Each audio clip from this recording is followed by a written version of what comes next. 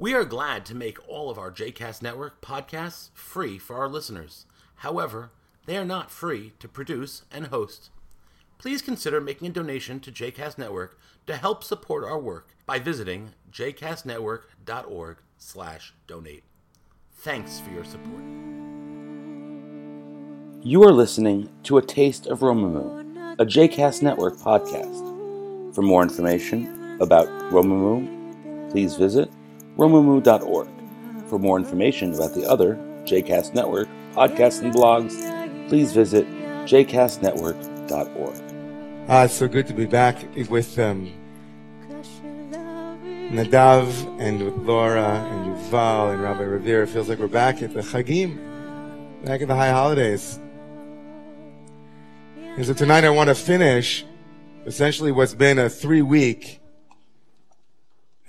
teaching, a 3-week exploration together of the raison d'etre of the Jewish people to some degree, or maybe we'd say for all human beings. Something known in our language, but not exclusively in our language, as the Holiness Project. The Holiness Project began with a recognition that in our tradition we have a threefold axis. We have an axis that works along the sacred dimension of person. That was our first week. We talked about holy people and the holiness of each and every human being made in the image, right? Zez, Sefer, Toldot Adam, each person. Last week we talked a little bit about the ark and the sanctity of the ark, that gestation container for life itself, the holiness of life. The window in the ark representing that sacred space has a dimension not only of containment and security, but also connection and integration with what's happening out in the world. Sacred space not for its own sake, but for something greater than it too. With an eye not only on the sacred space, as it were, of our holy lands, wherever they might be, but also of the earth itself and all humans who inhabit it. And so we'll come in for landing tonight with sacred time, the third axis in Nefesh, Olam, and now Shana, in time. So I just want to begin with a story that when I was a young man, I came across a book that had a profound impact on my life for a couple of years. It's called The Way of the Peaceful Warrior. Anybody read Dan Millman's Way of the Peaceful Warrior? The Way of the Peaceful Warrior was a book that was given to me by a friend of a friend of a friend, and it was on my bookshelf for a number of years. And then finally I took it off my bookshelf and I read it when the time was right, right? Books happen to us when we need them. And I'll never forget, this story is a story he tells, fictional, but really it's about him. But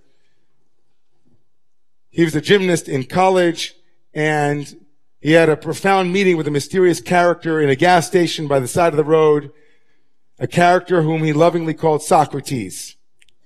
And Socrates he educated him in the ways of something beyond the physical dimension of gymnastics, but into a much deeper place of spiritual practice.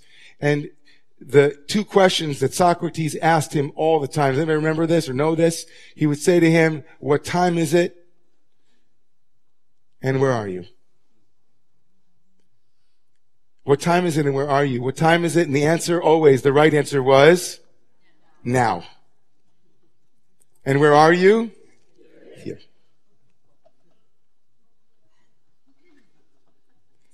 It's a bit of a different take than the Wizard of Oz. Or really, it's the deeper truth of the Wizard of Oz. Not that there is a place to get to, but you have that place already where you are. So here, in the dimension of time, where are you? What time is it? What time is it? So we have a cathedral or a sanctuary in time called Shabbat. Heschel, the great theologian, said that Shabbat, for the Jewish people who sanctified not space, which is not true, but not exclusively space, we lifted up time. But tomorrow morning in our Torah service, we're going to have a remarkable moment where we have a teaching about time that will intersect Abraham from the Bible, a Hasidic Rebbe from Russia, and Dan Millman Socrates by the side of the road in their understanding of the great moment in chapter 12 of the book of Genesis. It begins, Vayomer Adonai el Avram, Lech Lecha. We all know this, or many of us know this. If you don't know it, this is it. This is the moment, chapter 12, where God calls to Avram, known then as Avram, the artist formerly known as Avram, who later becomes Abraham.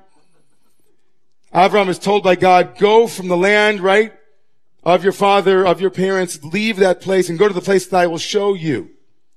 And no sooner has Avram landed in the land, as it were. Of course, for Jews, we begin our journey as refugees. Abraham is a refugee. He leaves the land, he's homeless. And no sooner has he arrived in a land that he thinks belongs to him, what happens to him? He is confronted by a famine. And Avram, seeing the famine, decides of his own accord, not waiting for God's phone call at this moment, Avram now says, you know what? I better go. This couldn't be the place that God showed me. Chapter 12 begins with Abraham as being told where to go. Exclusively, God says, you should go where I will tell you. I will show you. But Avram arrives in the land and immediately decides that he will leave the land because, of course, the conditions aren't right. This bothers Rav Lev Yitzchak Berditchev, the great Hasidic Rebbe. He writes in his great work, how could it be that Abraham, having heard God's call to go to the land that he would show him, would not only endanger his wife Sarai by going to Pharaoh's Egypt, but how could he be of such little faith that he would leave the place that God would expect him to be? And the Berditchever answers, no. It's very clear that where he was supposed to be was to be available, he writes, to hear the word of God coming from the conditions as he met them and to change course. He doesn't say change course. בזה ראה כי כן הסיבה שלא יישאר כאן, רק ילך לארץ אחרת. ונמצא זהו מן השם שילך אל ארץ אשר יש שם הרצון. The Berditchever says, where is the land that God will show you? Wherever it is that the conditions are present that call you to go there. Wherever you need to be, that's where God wants you to be. Now that's a radical teaching, my friends. If you come from a place where all of this makes sense because you study a little Buddhism, a little New Age. But for the Berditchever, this Polish Rebbe to say, you know what? It was God's will that he left to go down to Egypt. It was God's will, in fact. He wasn't lacking faith. He was listening deeply to what God wanted. He was listening deeply to the moment in space. Where is sacred space? Oh, God's calling me. And not only that, the Berditchever goes on to say that every detour is a destination. Everywhere you go, there you are. So what's true in space is also true in time. I was 19 years old, and I was ultra-Orthodox with long payas. You would have walked by me right now on the street. You wouldn't recognize me from anyone. I would just walk by and be like, wow, who is that guy? And I was on my way to visit a friend in Lakewood, Yeshiva Lakewood, very ultra-Orthodox seminary academy. And I left my home at that time in Long Island to get to Lakewood on time for Shabbat. And of course, the worst traffic jam in the history of humanity. I'm on the road and I think this is the Queen's English here, verblungend. I got completely lost. I wound up 30 miles from Lakewood with about a half hour until lighting candles. I pull off to the side of the road. I am schwitzing. I am sweating. I am so nervous. I'm thinking to myself, okay, I guess I'll have Shabbat on the side of the road. A long story short, I pulled into Lakewood with like 3 minutes left. And like at least 20 people came out of their homes to help me unpack my car so that I wasn't wind up carrying. But I kept thinking to myself, okay, Shabbat would happen wherever I am. Shabbat would happen wherever I am. Sacred time will happen wherever I am. One of the most remarkable things as we stand here tonight, finishing the Holiness Project, is that 1 week ago tonight, I was standing here with keys to Romumu's first sacred space. We are now the proud owners of a baby building. And one of the most remarkable features when people ask us how we raised the money and how we went about doing it, was a traditional capital campaign. Will it be named after someone? I said, no naming. You see, everyone who gave asked that they be anonymous. And with that insight, I remembered a story, and I just have to tell you the story, and we're coming for landing here. The story is told. There's a lot of different traditions tell the story, but let's just use the one that I read it in. It was a Christian monastery. It was a monastery in the forest in Germany, Black Forest, that had fallen on hard times. And they had called in all kinds of wise men and women to come in and tell them what had happened. How did they lose that love and feeling? How did they lose that fire? What was it that they were now not doing that they had once done?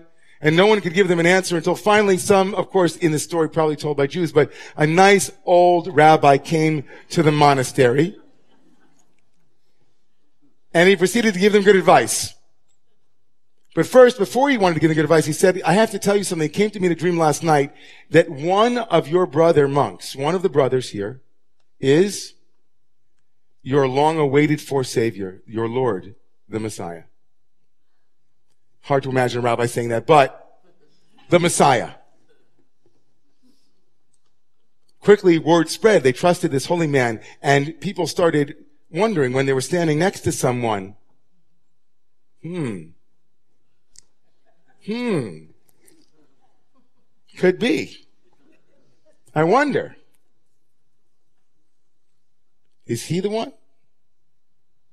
Is he the one? If it's true in sacred space, it's true in sacred time. What if in any given moment we said, is this the moment? Is this the moment that I was born to meet? What if this challenge, what if this circumstance, what if this refugee were the Messiah? What would it be like then?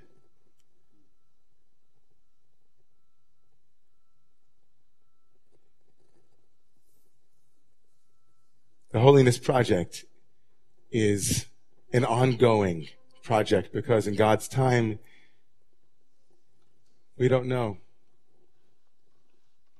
We don't ever know if we're there, but there's no question that we are here. And it's now. So on this weekend, where we remember that not only was Abraham a refugee, but in our theology, the deepest strand of our theology says that this whole world is God's refuge. That God left God's aloneness, became a refugee for the sake of living in a world that said, will you house me here? And God said, will you house me? And every moment says the same thing. And so the lore is that monastery in the Black Forest, it flourished. Word got out that they treated each other with deep respect and honor. There was a great mystery there. There was a great revitalization. A gospel could be heard everywhere. The good news heralded each human being a locus of the holy, each human being a locus of sacred time and sacred space. And so, the way of the peaceful warrior tonight, when you leave, I invite you to ask yourself or friends at a table, what time is it? What time is it?